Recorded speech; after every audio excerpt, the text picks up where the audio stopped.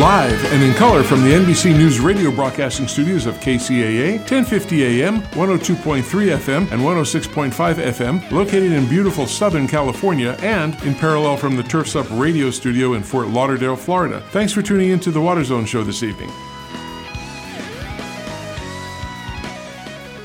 And a pleasant good afternoon and evening for everybody across the country. And this is the Water Zone. I'm Rob Starr along with Mr. Chris Davies, and we are the host of the Water Zone show. Hope everybody's having a good week.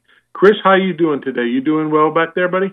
Doing fine. Thanks very much, Rob. Hope you're having a great week to do, too. Also, let you know, an unusually cool day here in Southern California. Barely got into the low 80s today, which is extraordinary. It could be 20 to 25 degrees hotter, so unusual for sure. It's 96 right now, and it was about 98 a little earlier ago, but it's nice. They always say it's going to rain every single night, but there has been, but not where I live by the mountains here. It's out in the main part of Phoenix is raining pretty bad, so it should be over tonight, so but it's still beautiful here. Sunny skies, and I'm enjoying it. And I would like to bring in the purveyor of Maven's Notebook, that wonderful lady who knows everything about water in California and other places, Miss Chris Austin. Chris, welcome. Hey, how you doing, guys? Hey, welcome back, Chris. We missed you last week. Yep, and I had some other things, but nothing, always important to talk about water. Yeah, and that those rains you're talking about, Rob, those are the monsoons that help make up a lot of Arizona's water supply. Big news that there's a shortage on the Colorado River, but and that is a big chunk of Arizona's water supply, but certainly not all, by far not all. And these monsoons are bringing the water that the state depends on. So, I can say we charge our phones at night, but we leave them on, and all night long, 2:00 in the morning, 4:00 in the morning, both our phones go off about these warnings for floods and windstorms and all kinds of stuff. But we haven't really been hit that. How's California, Mr. Davey? Is it any other rain due there or no? No rain inside, I don't think. We got a couple, when we get the early morning low clouds, which is a typical weather pattern here, sometimes you get a little bit of misting and drizzle, but no rain. But for you, the monsoon's not coming soon, so they're late for you. Everything's been a little bit different. But, it's bringing much-needed water, and that's part of the hydrology of Arizona. Now, does it put a dent in the drought? Well, not really. But, hey, water is water, right? And when it comes from Mother Nature, we're very happy for it. We'll take it. Yes, exactly. And so hopefully everybody stays safe. Yeah, what's going on in the state drought-wise? You just listen to the news every day here, Chris, and it's something this and something that. Save water, mandatory this, Northern California especially, and then all the fires. What's the latest? Well, the big news, I think, is since the last time we talked was that the feds declared a shortage on the Colorado River. It's something we've been talking about for years, and it's something that there is a plan set up for. But the levels in Lake Powell and Lake Mead are dropping, and so there are some cutbacks coming. Interestingly, the way it works out is the cuts are going to Arizona and Nevada, and not yet to California because of the way the water rights work. But there could be cuts to California coming as soon as 2024 if the hydrology doesn't improve. And there's really no signs that the hydrology is going to improve. So, we can all be hopeful, and we're all looking to the next winter, right? And they're saying the next winter looks to be a La Nina, which has a tendency to mean a drier winter. So there's really no reason to be optimistic that, we're going to be out of this drought anytime soon. Well, the last two La Ninas that were coming, that El Niños, rather, that were coming were supposed to happen, and they didn't. So maybe the La Niñas won't happen, and we'll get an El Niño instead. Yeah, Penn, you never know. Wacky weather patterns out there. I think the way it works statistically is I think the El Niños are kind of a crapshoot in the sense that, we like to think that means it's going to be wet, but when you look at the actual statistics, it's about 50-50 whether an El Nino is going to mean a wet year for California or a dry year. Because sometimes it can be an El Nino, but the water can, the storms can be pushed into Texas. Yeah. And it can be a dry year for California, right? So an El Nino is pretty much a crapshoot. But I think the La Nina statistically tends to mean drought more so, But again, I'm sure there's probably variability in those statistics, and there are just so many other things that affect weather patterns, and it's not about El Nino or La Nina. There are other things in play here too, but I guess the overall message I would say is that I don't think we should be thinking that we're going to be out of this drought and the water problems that are upon us anytime soon, at least here in the West. What scares you the most in the next 2 to 3 years, Chris? I think it's that we had snow in the mountains, and they really thought that snowpack was going to melt and put water in the reservoirs, and the snowpack melted, but the water didn't show up in the reservoirs. And this is something that's new, relatively new, and so our modeling, I'm sure there are modelers out there now trying to figure out how they can, make predictions that are, more accurate, because that obviously was a problem.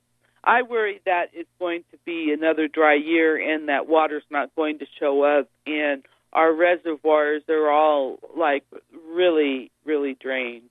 They're really almost scraping the bottom. And what's unusual is, in terms of Southern California, they always felt, well, if there's a drought on one system, the other system doesn't have a drought. And generally, through, the last several decades, that's held true. And Southern California's water is about, my understanding, about 30% coming from the Delta in Northern California, about 30% coming from the Colorado River, and about 40% of groundwater and other storage things. So, if there was this security in a sense that, well, we have this diversification of imported water, and generally there's not a drought in Northern California and a drought in the Colorado River at the same time.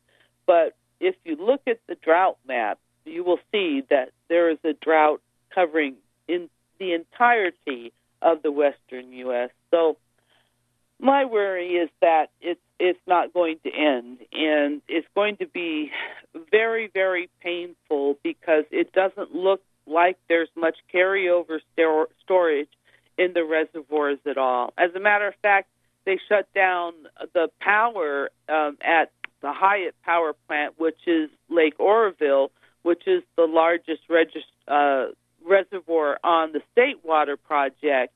And it's never been shut down before, and they had to shut it down due to low levels.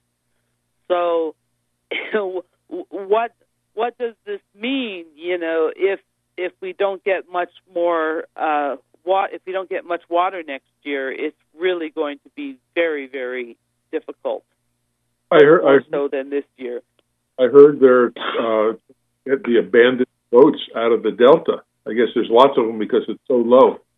Oh. Well,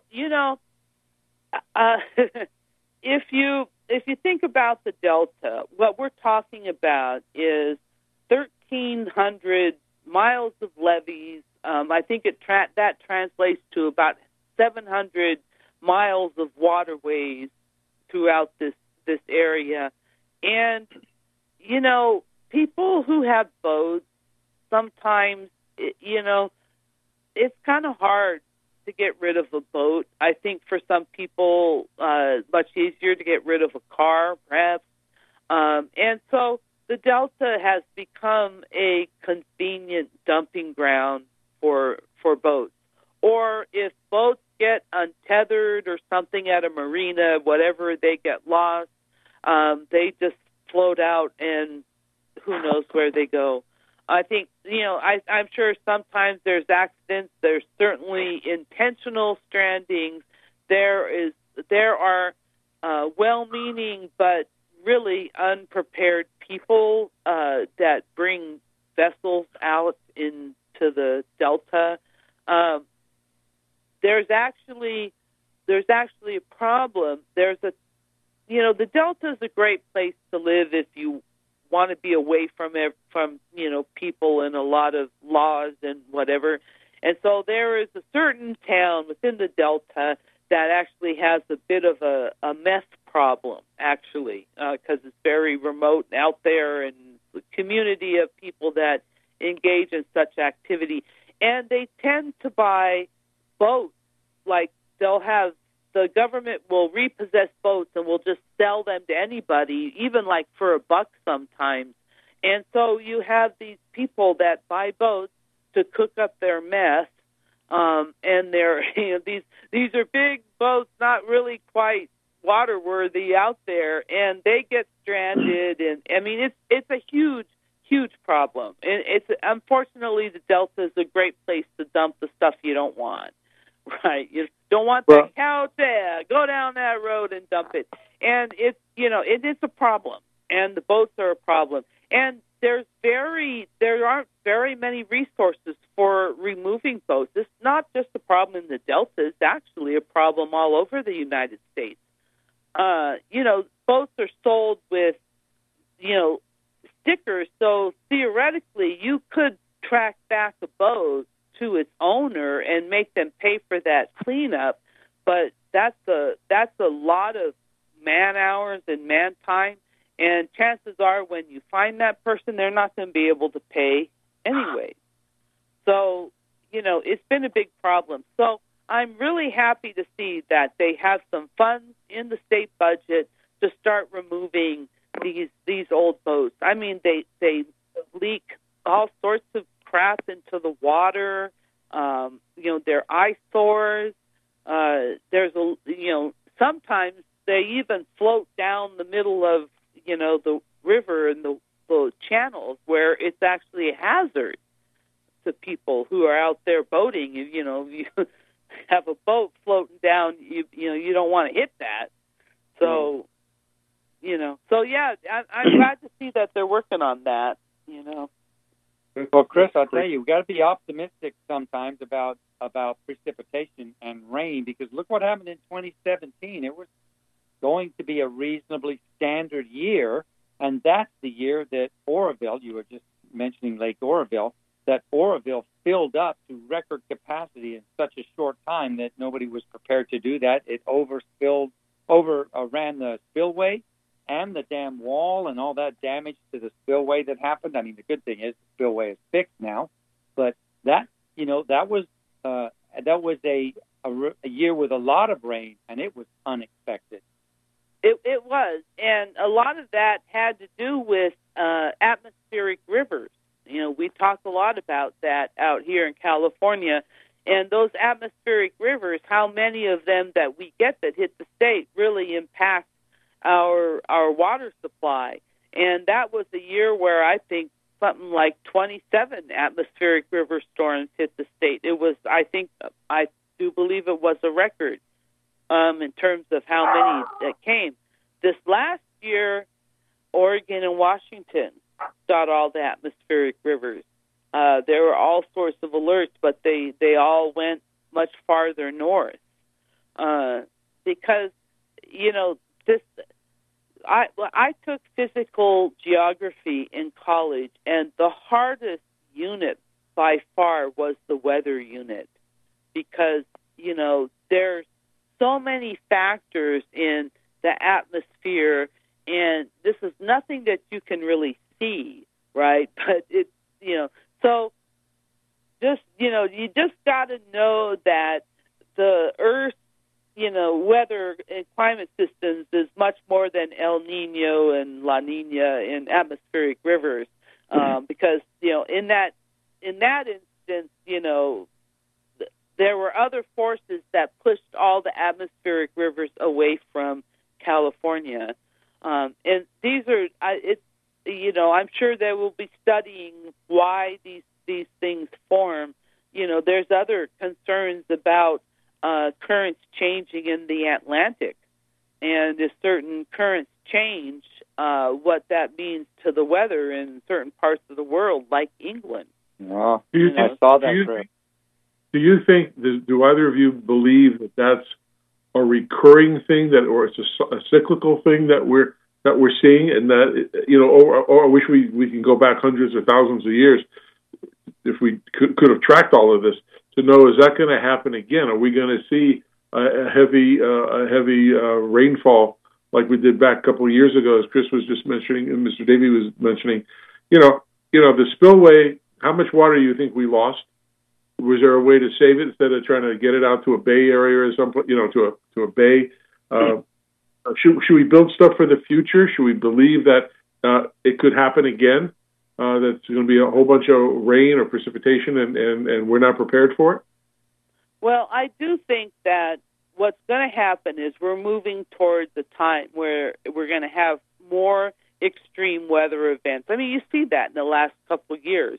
We're having it all over the place, not just California. And I think we can plan for that.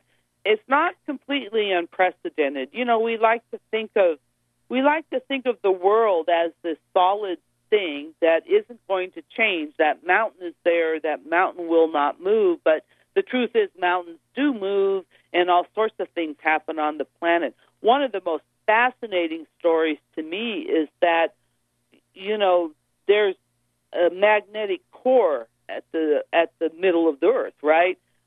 Which makes north where north is and south where south is. And every so often in the history of the Earth, going back millions and millions of years, those magnetic poles reverse.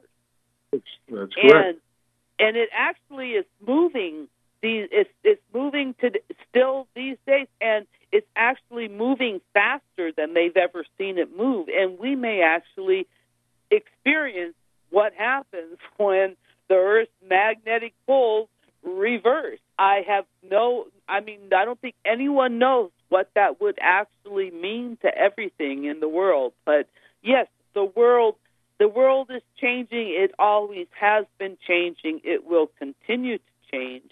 And somehow we have to prepare for this.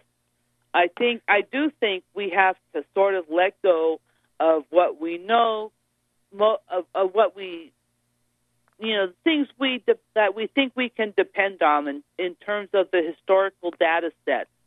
And we need to start looking forward in a predictive manner. I don't think what has exactly happened in the past going forward is going to continue. We can expect to see it in the future. So we're going to have to move from relying on history to tell us where we think it's going to go and try to be more predictive. And this is actually a big thing that they talk a lot about in the science world, especially in terms of the delta. We need to start being able to say, well, if we do this, we think this might happen with, be able to say that with some sort of, certainty to it. And, they use all these very sophisticated modeling tools that can model all sorts of things. So they're really working towards, getting there. But I think that's the new frontier of science, is moving from relying on the past to predict the future, or a concept they call stationarity, into trying to be more predictive.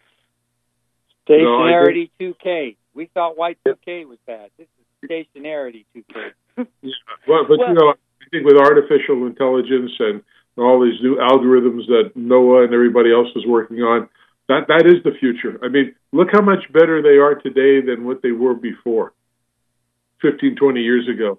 They say it's going to rain today, and I mean now they're much more accurate today, and I think science is going to help out with the algorithms. But again, just one little number that's wrong will change the whole formula. So you never know, but it keeps getting improved, and I guess it learns by itself every time it makes a mistake.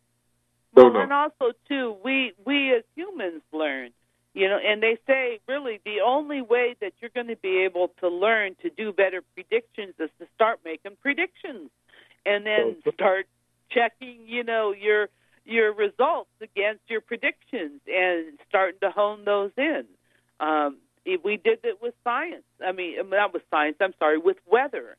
Remember, in 1950, they couldn't tell you for sure if it was going to rain tomorrow or not.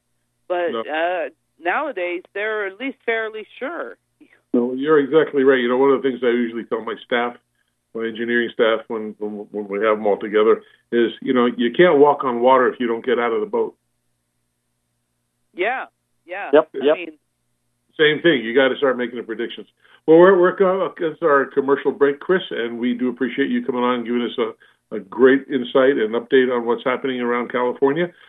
Just for our listeners, if you really want to know more about water every single day and all the insights, please go to mavensnotebook.com, and you can become a subscriber. You can become a sponsor. It's a great way to get all your water news every single day. When you turn on your computer, it's right there, and it's a great source for information. So, Chris, thank you very much. We'll be back with you next week, and do well, stay safe, and we'll talk to you next week.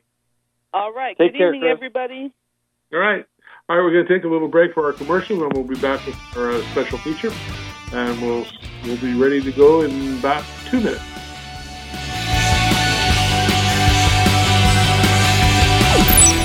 This is 1050 AM KCAA Loma Linda and 106.5 FM Yucaipa.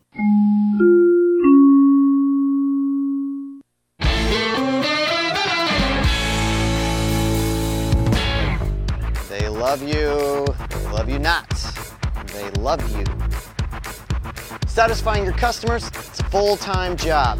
Want an easy way to make them happy? Try having your ornamentals delivered straight to the job site with Nursery Direct.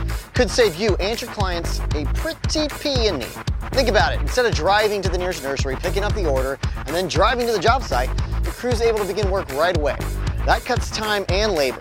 Savings you can pass on to your customers. And you can get your plants delivered direct, even if you don't have a nursery branch in your area. Here's another quick tip. Keep a substitutions list on standby for every project, so your team knows what to do in case a plant isn't in stock. Because there's nothing customers appreciate more than a project that finishes on time and on budget. They love you. They really love you. Aww. Are you presently part of the irrigation industry as a worker or business owner? Do you want to learn how you and your staff can boost your knowledge and productivity? Then you should check out Irrigator Technical Training School. Irrigator Tech is the leading source of quality instruction serving all facets of the irrigation industry. Their courses provide a basic, easy-to-understand approach that raises the skill level, competency, and professionalism of landscape and irrigation personnel through practical education and services. Irrigator Tech combines classroom and real-life hands-on training, leading to a well-recognized certification that both customers and employers demand. Irrigator Tech's specialized courses can help you quickly become a certified irrigation auditor or a certified installer, repair, maintenance, or backflow technician. Courses also include certificates in smart water application or becoming a certified tree worker. Most importantly, all certifications are state recognized, and Irrigator Tech offers annual renewal classes to help keep your certification up to date. So whether you work in California, Washington, Oregon, Nevada, or Arizona, there's an Irrigator Tech class near you. For more information on how to jumpstart your career, call Irrigator Tech toll-free 866-614-1755 or visit them on the web at irrigatortech.com. That's toll-free 866-614-1755 and on the web at irrigatortech.com. KCAA.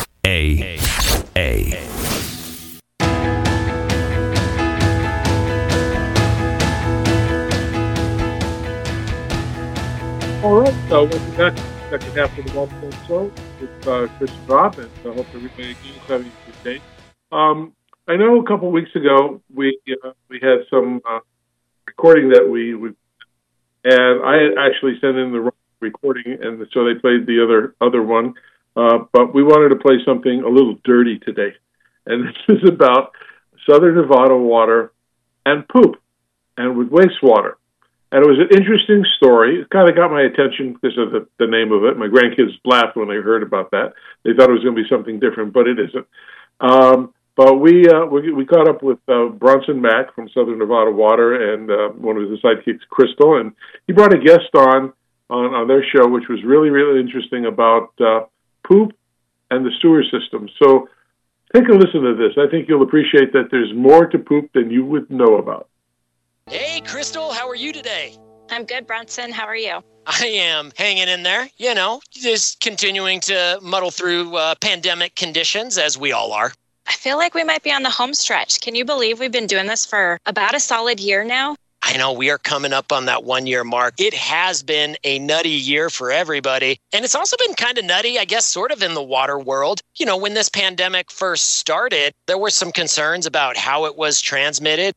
Yeah, I think, in the beginning, it was kind of scary. There was so much information coming out, and this is obviously completely new for most Americans that, I don't know that anybody's still alive that had to deal with the pandemic. What was that, 100 years ago? And there was just a lot of information. But one thing that has always been consistent for us is that we've known from the very early start of this that COVID does not show up in our drinking water supply.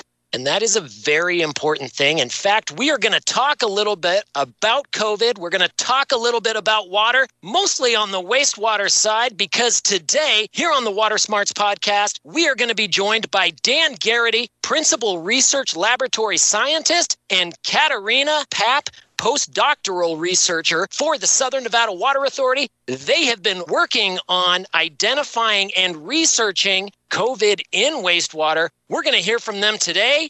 Dan and Katerina, welcome to the Water Smarts podcast. We are so happy to have you here with us today. Thanks for having us. Yep. Thank you so much. Yeah, you bet. This is a really interesting topic. It's something that is touching every single Southern Nevadan as we all are dealing with this pandemic. Dan, I'd like to start with you. When this pandemic first hit and we started to become aware of the coronavirus in 2020, you and Katerina and the water quality research team for the Southern Nevada Water Authority immediately started checking water supplies, checking samples to ensure that the virus, the coronavirus, was not present in our water supply, and more particularly, was not present in our treated drinking water supply. So can you just kind of give us a little bit of background there when that pandemic first hit? What was your research like at that point? Sure. So the water system here in Southern Nevada is one of the most advanced out there. So we were never particularly worried that it was going to make it into our finished drinking water, but we always want to be certain that it's not going to challenge our system or make it through. And so a lot of the research that we do in research and development here at SNWA is to address these emerging challenges. So something that we didn't know about before the pandemic hit was the SARS-CoV-2 virus. And then once we realized that virus could wind up in the feces of infected individuals, that immediately jumped on our radar as something that we wanted to look for in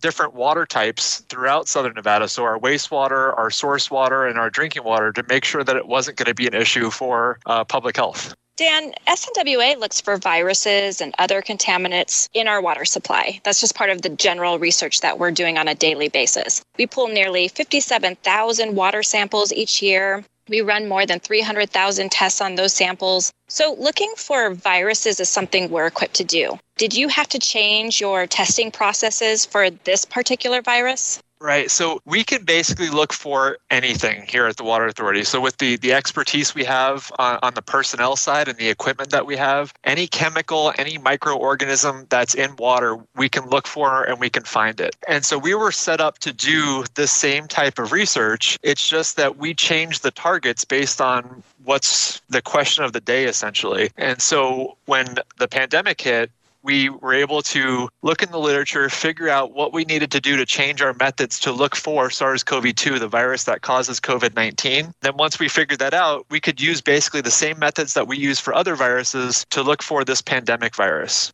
And when you're looking for that virus, Dan, and you identified that it wasn't present in water at Lake Mead, it wasn't present in the finished drinking water, but you did find some signals of that virus in raw sewage. Is that correct? That's right. So the signal that we see is its genetic material. So a virus is basically genetic material. So people commonly know about DNA. This is actually an RNA virus. So that genetic material is encapsulated by a protein. And then for SARS-CoV-2, that protein is surrounded by this lipid layer. And so that's basically all a virus is. And so what we look for is just that middle part, that genetic material, as an indication that that virus was once there in feces and then ultimately wastewater. And so when we look for that, it doesn't really tell us that the virus is infectious. And more importantly, the research that's come out shows that, in fact, the virus that we find in wastewater is not infectious. And so when we find that signal, we're finding the remnants, like the carcass of that virus in the wastewater. And from the testing that we did, we only find it really early in wastewater treatment. And so one of the great things in terms of public health is that this fragment, this virus signature, gets wiped out really early in wastewater treatment. So it doesn't even make it through the wastewater treatment train. And in Southern Nevada, that treated wastewater generally goes into Las Vegas Wash. And so by removing it early in wastewater treatment, that's just another layer of confidence that it's not going to affect our water supply. So basically, you're taking raw sewage samples and you're looking for the genetic markers that are associated with the coronavirus, but not the virus itself. You're not seeing necessarily live virus in those samples. And then you're testing the wastewater after it has gone through the wastewater treatment process, and you're finding that those genetic markers of the virus are gone. That tells us then that our wastewater treatment process is effective at doing what it intended to do, which is treating that wastewater. So, Katerina, why are you looking for the virus in raw sewage? I mean, is our testing process normally just looking at drinking water in Lake Mead, right? Not necessarily looking at raw sewage on a normal water quality type of process. Yes, that is correct, because we want to make sure that the finished water is clean, and so that is the main target of all the analyses. However, regarding the SARS-CoV-2, we know that it's primarily a respiratory virus, right, that's causing COVID-19. And researchers have found that its genetic material ends up in human feces, and because it's present in the feces, it's going to end up in wastewater. And that was one of the major reasoning behind analyzing raw sewage, because we knew that the virus should be there. And this was sort of a measure or an estimation of the virus prevalence in a community. We can ask, if it's still present, and if so, then how much. This can allow us to make decisions about different mitigation measures and policies. And it's also one way to corroborate the clinical testing data that's happening in the community. So more broadly, we have two groups here at the Southern Nevada Water Authority that do a lot of the testing. So we have our compliance group that deals with a lot of the drinking water regulations and making sure we're complying with those regulations. And then we also have our research and development group. And so when we talk about wastewater, that isn't something that's commonly associated with a drinking water utility, or at least testing that wastewater. But because we have an R&D group here at the Water Authority, it allows us to go beyond what a typical drinking water utility will do. And it allows us to go and collaborate with our wastewater utilities to understand the potential connection between treated wastewater discharge to Las Vegas Wash and what's going to wind up in Lake Mead, which is our drinking water source. And so over the years, we've had hundreds of thousands of dollars or even millions at this point in externally funded research on this very topic. And so that's why we do a lot of wastewater research here at the Water Authority. It's fascinating to me. It's like you guys are detectives. I mean, really, you're looking for viruses, drugs, chemicals, various things that are really coming from human waste. Is this wastewater epidemiology a new field of study? So it's been around for actually quite a few years. I think back in 1989, Israel set up wastewater-based epidemiology to track polio in its wastewater. But the way it's being used now, it's a relatively emerging field of study, especially in the context of COVID-19. There are some companies like the BioBot, perhaps you have heard about, that were originally using wastewater surveillance to track the use of opioids in our community. And then when the pandemic hit, the researchers in the Netherlands were some of the first ones to actually use wastewater surveillance to identify specifically COVID-19 in their community. And they were, in fact, able to detect the virus or its genetic material in the raw wastewater before the health officials had confirmed any actual cases through clinical tests. It's this ability to find the virus early, even before people test positive through the clinical test, that actually sparked an enormous interest in the wastewater epidemiology field.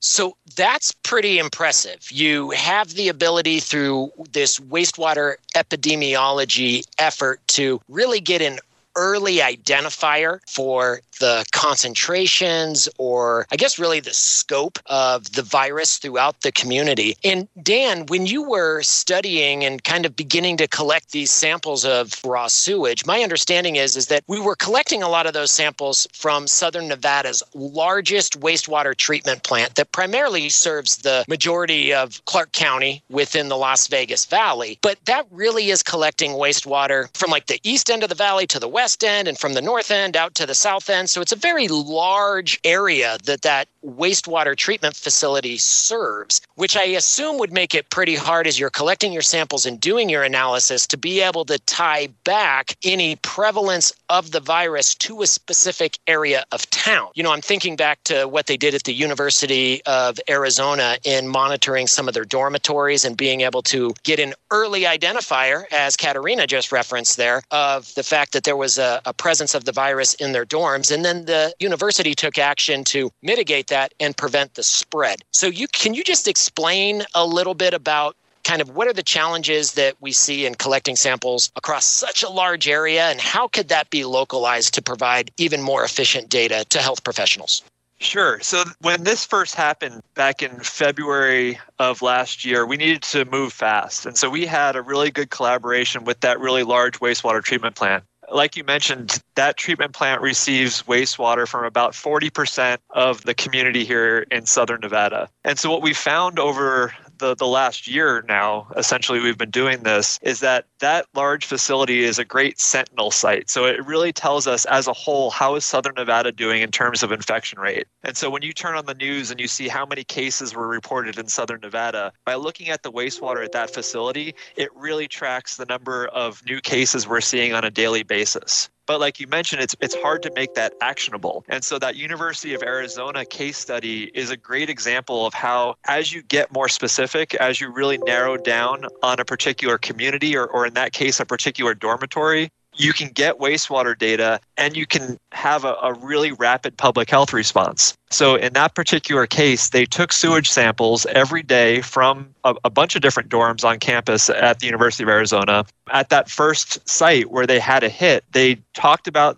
what they were going to do with that information, and they figured out pretty quickly, we need to go in and we need to do some clinical testing. And so at that point, they organized a rapid response, sent in some rapid testing, identified 2 asymptomatic individuals. So without that wastewater signal, that early warnings response, they wouldn't have known that those people were infected. And so by identifying those asymptomatic individuals, quarantining them, they were possibly able to prevent a larger outbreak in that particular dorm. And so that shows you the power of narrowing in on a more localized location to try to make that wastewater surveillance data more actionable. Wow. And if you are able to do that at the local level on the dorm and prevent that spread from happening within a dormitory environment, you are preventing that spread from happening then across the campus environment, and therefore preventing that spread across the entire community where that campus is located. I mean, that's pretty interesting to see how localized you can get and the kind of response that can then be implemented in order to help prevent the spread. Exactly. And we can look at that same example on a sewer shed basis. So we can come back to Southern Nevada. Instead of just looking at that really large facility, we've branched out and looked at all of the major treatment facilities in town. And then we've also tried to break down those sewer sheds into smaller areas. So by looking at a smaller population, we can understand if population A or B has a higher infection rate, communicate that to the local health department so that they can possibly mobilize and do something about that to try to prevent the outbreak on a larger scale. Become a plant master and save when you apply for the Southern Nevada Water Authority's Water Smart Landscapes Rebate Program. You'll not only save money on your monthly water bill, but the SNWA will give you a cash rebate of $3 per square foot of grass replaced with Water Smart Landscaping. The program has saved our community billions of gallons of water by upgrading nearly 200 million square feet of lawn. Now that's plantastic. Get rid of the grass and make the switch today. For more details, visit snwa.com. SNWA is a not-for-profit water agency. As we're recording this podcast here in Nevada and really across the country, the vaccine is finally getting out to communities and to the people, and we're finally seeing some of the cases drop. We're not completely out of the woods yet, but other countries like Australia have been successful so far at beating the virus, and they're using wastewater to help monitor the virus in a post-pandemic world. Katerina, can you explain to our listeners what they're doing specifically there? Australia is actually a great example of how we can use wastewater-based epidemiology in a post-pandemic phase. So back in November and December of last year, they have gone several weeks without confirmed cases of the coronavirus. And they were actually very good at using pretty strict public health measures, and they had wide compliance among the people to reduce the spread of the virus. And so this really helped them to avoid the third wave that we have all experienced here in the winter. As the virus then dissipated, Australia used the wastewater surveillance to rapidly identify and respond to any re-emergence of the virus. And so at first they got pretty consistent non-detects in their sewage water. But then in early December, the virus showed up in raw sewage in, for instance, the Batemans Bay area and also in the Apollo Bay. And then the officials, they were able to launch a pretty strong advertising campaign in that area and strongly recommended that symptomatic and asymptomatic individuals get tested, and reminded them to stay safe and healthy and to pretty much let their guards down. And so again, by using WBE, they were able to find the virus before it really spread among the population. So this Australia example is basically our future, hopefully our future. We haven't seen non-detects since last year. So we've consistently found SARS-CoV-2 in basically every wastewater sample we've collected since June of last year. And so this Australia example shows what we should see in the coming weeks. So as we get to a point where we start seeing non-detects, we could implement something like Australia is doing, where we get non-detects, all of a sudden we see a spike, and we can send out a message to the broader community and say, hey, we found this signal in this particular area. Make sure that you're wearing your mask, you're being vigilant with hand washing and so forth, because there are infections out there. And so that's something that I hope to see in the coming weeks as our infection rate drops, and then hopefully our wastewater will follow suit and start dropping as well. So yes, we are not quite there yet, but in the past 4 to 5 weeks, we have seen a considerable drop in the number of cases and a slow decline in the concentration of the virus in wastewater. So not only that the actual number is decreasing, but looking at specifically the data, the quality of the data that we are getting is also worse. So both of these are a good indication that we are on a slow but steady decline. And it's actually amazing to me. So we've been doing this for a while. I have confidence in the data, but every time Katerina, every week she sends me the data and I look at it, and it amazes me that it works, because we see the drop in cases, and then Katerina will send me the data and we see the drop in the wastewater. And it's just remarkable at how those two very different data sets align. And so it really shows you the power of wastewater surveillance in getting that window into the community. Hey, Dan, are you seeing the wastewater numbers dropping before you're hearing about the case numbers in the community dropping?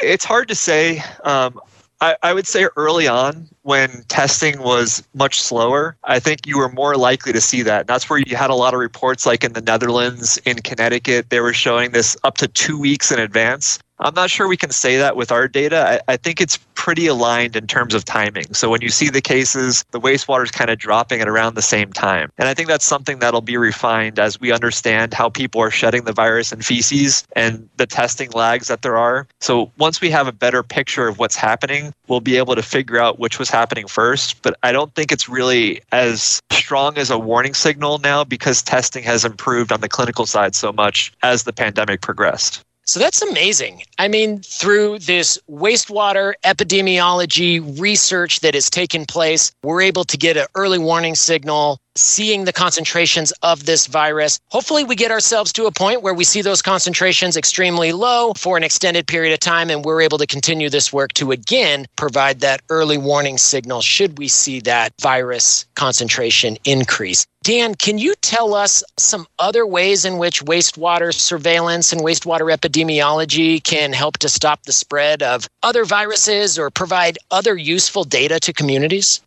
The prime example right now is all the discussion about variants. So you have the UK variant that was kind of first on the scene, then the South Africa variant, then the Brazil variant. So there's all these variants that are starting to emerge. And that's one of the problems. As the virus spreads, you have people who are producing billions of copies of this virus. And every time you're creating a new virus, you have the potential for that virus to make a mistake as it's packaging itself. And that mistake winds up being one of these mutations. And so you have the potential for these more infectious variants to start popping up.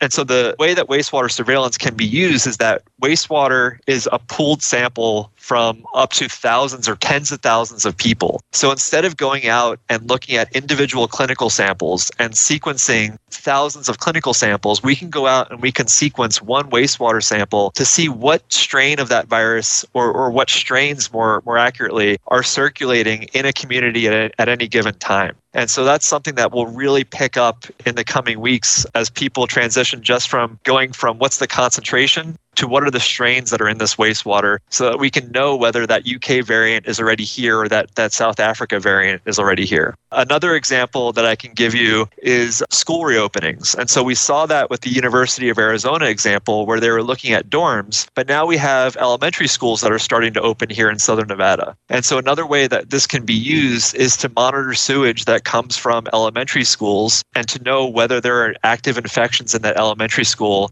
as certain schools reopen. So I think that's something that's going to start popping up, not just in Southern Nevada, but elsewhere across the country to understand the role that schools might play in spreading COVID-19. Wow. So it really is more efficient to be able to do kind of this pool sampling and this pool testing through the wastewater because you're getting a much broader view of the community and whether or not there might be variants there. Otherwise, you'd have to do that on an individual testing basis, which would be relatively inefficient. Hey, Katerina, what are some of the things that this research has been able to confirm in Southern Nevada?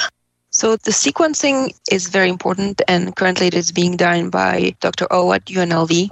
On our side here, we are using a different method that doesn't allow us to specifically identify the whole sequence of the whole genome of the virus, but rather just short targets. And by doing so, we can quantify those short targets. Now, a drawback of our approach and of using the WBE in general and of the pooled sample is that we cannot really piece those targets together. So we get a bunch of different reads that some of them will be associated with the UK variant, some of them could be associated with the South African variant or the US variant, but it turns out that, for instance, the UK variant needs to have 2 mutations that we can detect separately, but not necessarily together. So getting the 2 mutations doesn't mean that they come from the same genome and therefore indicating that the UK variant is indeed here. Nevertheless, it's a lot cheaper to sequence and analyze a pooled sample like we are getting from wastewater as opposed to clinical samples. I'm assuming that the higher the concentration of the virus's genetic markers in the sewage samples, the higher the infection rate in the community. Dan, what is SNWA doing with the data it's collecting? So when we get the data each week, I first send out a kind of an informal update to our wastewater partners so that they know what we're finding in the samples that they're providing. And then we also have contacts at the Southern Nevada Health District. And so for the past few months now, we've been sending updates to SNHD and breaking it up by sewer shed so they can see what we're seeing on the wastewater side and whether that aligns with what they're seeing on the case side. There have been examples where we have certain sewer sheds where the wastewater concentration is higher than we think it should be based off of where the case data is. So I think going forward, one of the powerful aspects of this is that we can hopefully increase confidence in this type of data set so that Southern Nevada Health District can, and other public health agencies around the country, around the world, can use this in an actionable way. And so when we see those discrepancies, when we see the higher wastewater concentrations, then they could potentially send out a mobile testing unit to those locations in a future pandemic. Because unfortunately, we're probably going to be in this type of situation, hopefully years in advance, but it's probably going to happen again. And so we need to refine this tool so that we can implement it much more quickly this time than what we did here. But also going forward, like we had mentioned earlier, there's potential to implement this for not only SARS-CoV-2, but basically any type of disease that you can have within a community, particularly ones that are shed in feces. But even something like influenza, people will shed that in their feces. And so even on a normal year, we can look for influenza in wastewater and provide that type of information to the health district so that they know that there's a spike in flu in one area versus another and potentially respond in that way. That's so interesting. In one of your research papers, you note that anthropologists study artifacts left behind by people of the past. But by studying raw sewage, scientists, utilities, public health professionals, and policymakers are turning to sewage as a window to society. What do you mean by that? It means that poops don't lie. So whatever we do as people, it's going to wind up in our wastewater. And so that wastewater is that window into society. So it's what diseases are being circulated within a community. What type of behaviors are people having in a community? And so we talked about illicit drugs in the past. We had done a Super Bowl study about 10 years ago now where we looked at the population of Southern Nevada and how it changes during a special event like that. So during the Super Bowl, our population can increase as much as 15% here in Southern Nevada as people visit the city, go to casinos and gamble on the game and have a good time. But those behaviors are reflected in the wastewater. And so we can see during a special event like that, we can see illicit drug use goes up. And then on a normal weekend, that illicit drug use goes down. And so that's just another example of that window into society. Specifically for COVID-19, I can share this story about my friends. So we have this chat group. And so since this started, we've been talking over chat since we haven't been able to see each other in person. And so they've been following what I've been doing with wastewater surveillance, and they've seen some of the news stories. Pretty early on, when I was telling them that you can find this virus in feces, they were more than willing to provide samples of their own. First, they wanted to drop it off at my doorstep, and I told them that this was not how it worked. And then they decided, okay, well, we can send him samples by flushing it down the toilet. And so every time that they would flush the toilet, they would send me a text message saying that they were submitting samples for our research. And so then I'd be able to go collect those samples at the treatment plant. Katerina would analyze that, and then I could send the data back to them and tell them what it looked like. You got some pretty funny friends, Dan. They at least think they are. I hope they weren't sending pictures. No pictures, thankfully. Well, I got to tell you, it's good to hear that your friends are helping with wastewater surveillance. I suppose that every Southern Nevadan who was using the facilities at one time or another has the potential to contribute to this important research effort that is taking place on a community-wide basis. I think on that note, we will thank Dan. Thank you so much for your time. Katerina, thank you for all that you had to share on the efforts and the work that you are doing from a wastewater surveillance standpoint, helping to keep this community safe, sharing that information with our partners. And I guess we just really need to give a nod to our other partners that are associated with this research, the wastewater treatment agencies that really partner with us and help us acquire these samples. That's the City of Las Vegas and the City of North Las Vegas. We can't forget about the City of Henderson and the Clark County Water Reclamation District, as well as the City of Boulder City. And then correct me if I'm wrong, but we've also got partners with UNLV and the Southern Nevada Health District. We are appreciative of all of their support and all of their efforts on this important work that Dan and Katerina are doing. Thanks so much again for joining us on the Water Smarts podcast. And thank you for giving us the opportunity to share our research with the community.